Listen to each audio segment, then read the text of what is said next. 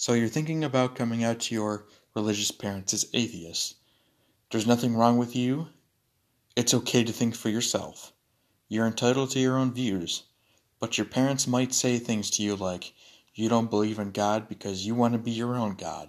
Or, you don't believe in God because you were led astray by the devil.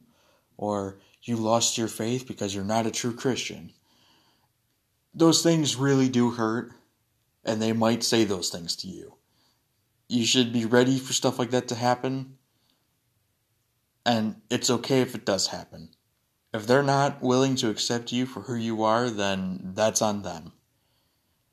For me personally, I don't believe in God because I don't need religion to tell me how to be a good person. I don't need an ancient book to tell me how to live my life. I don't need to go to church every Sunday to hear a man ramble on and on and on about ancient fairy tales scribbled down in a book. It's not me. It's okay if you find those things inspiring. It's okay if you don't. What I'm trying to say is you should be yourself, and if you're thinking about coming out, you should probably do it.